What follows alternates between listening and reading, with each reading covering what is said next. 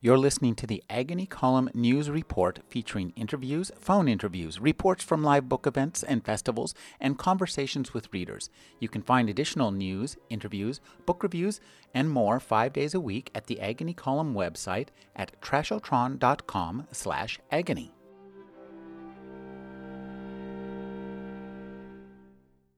I'm speaking with John Shirley. He's the author of A Song Called Youth, one of the men who invented cyberpunk. His latest novel is Everything is Broken. Thank you for joining me, John. Happy to do it. John, you've decided to write about what happens when a tsunami takes California. What made you to decide to subject California to yet more disasters? Is 2012's financial crisis not enough? I was looking for the right disaster for California. What is the best fit for California for a nice disaster? I said to myself. A blizzard does not seem a good fit. I could do a meteor, but I don't know. That seems a little meteor-core.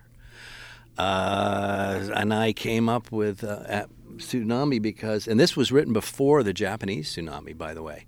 First draft soon before the Japanese tsunami, because I had been reading about the tsunami in Indonesia and saw imagery of it, and I was really impressed by the power of it and the way it just puts things in perspective really fast for us, And also there had been talk that earthquakes may be related to, not all earthquakes, but certain earthquakes may be related to global warming, because he changed the pressure on the tectonic plates by unfreezing the permafrost, by reducing the ice packs and then changing the water pressure around the world, and it changes the air pressure, and then suddenly there can be a big flurry, theoretically, of earthquakes along with all the other problems from climate change. Nobody knows if that's true, but I was positing that might be true. And I needed a disaster, you see, because really the point was to show what happens if you don't have a emergency infrastructure in a community and there's an enormous disaster.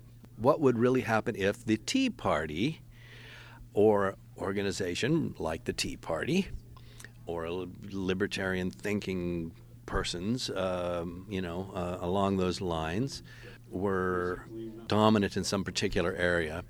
And there have been anti-tax people, fanatics, in Northern California and certain counties up there.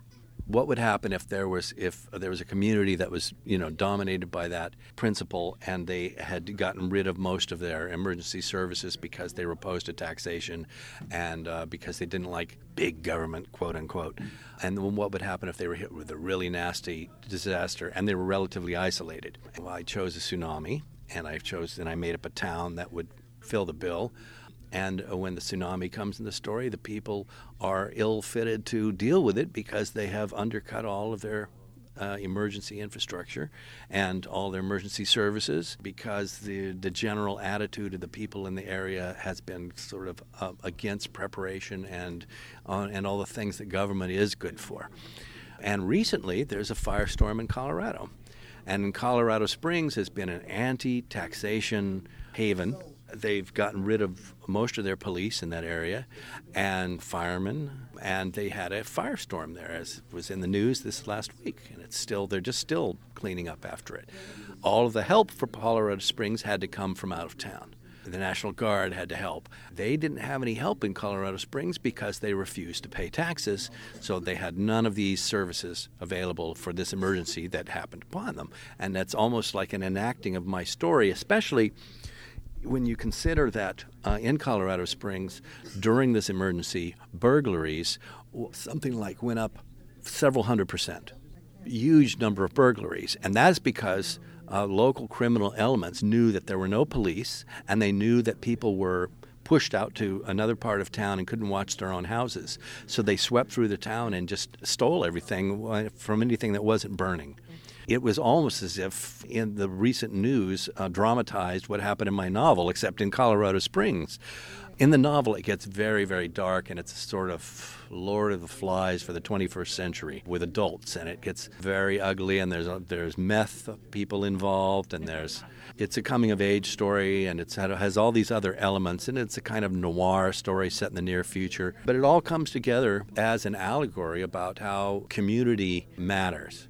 And it's not just all about self-serving. A self-serving attitude does not really serve a community. It's a myth that the trickle-down people and the Reaganoid people and the Ayn Rand people like to spread. And my book is to say that is a damn lie. And it dramatizes that very, very, very intensively. That's an interesting point, because we hear that people want to run the government like a business, but government and business have two fundamentally different goals, and running one like the other seems suicidal. You run a business like you were supposed to run a government, it's going to go into the ground.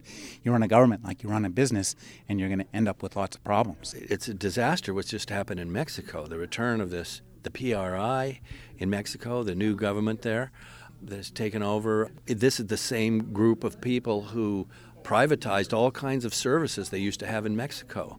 What happened was it was just a huge giveaway. It made billionaires out of the friends of the people in top levels of government in Mexico.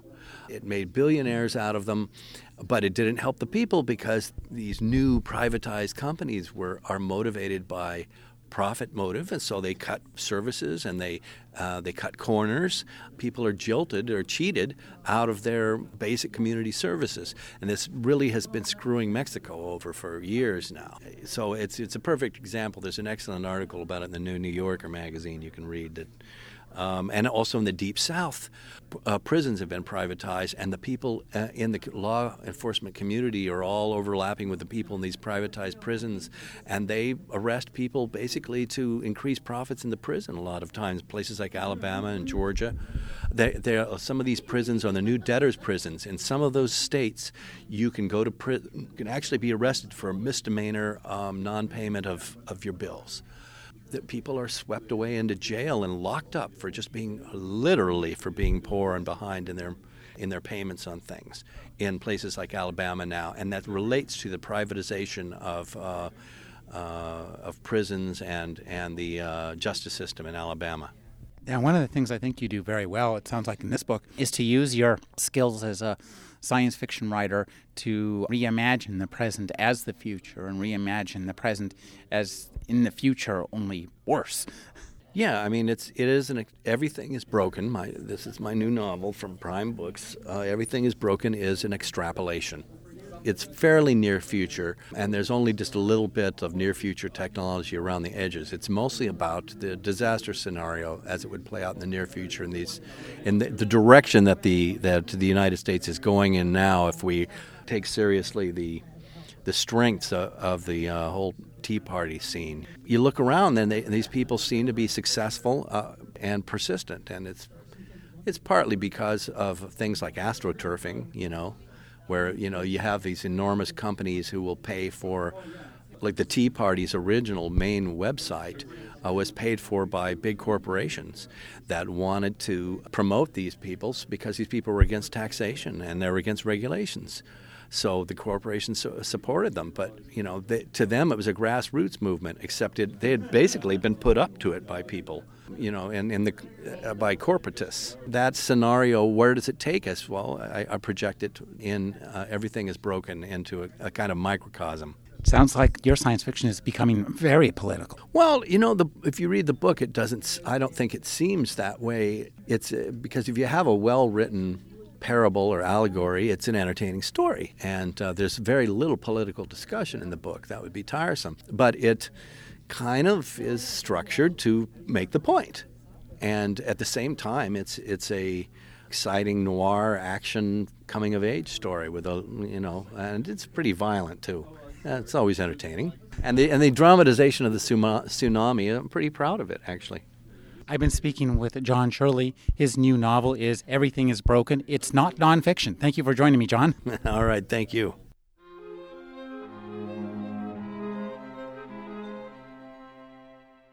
You're listening to the Agony Column News Report featuring interviews, phone interviews, reports from live book events and festivals, and conversations with readers. You can find additional news, interviews, book reviews, and more 5 days a week at the Agony Column website at trashotron.com/agony.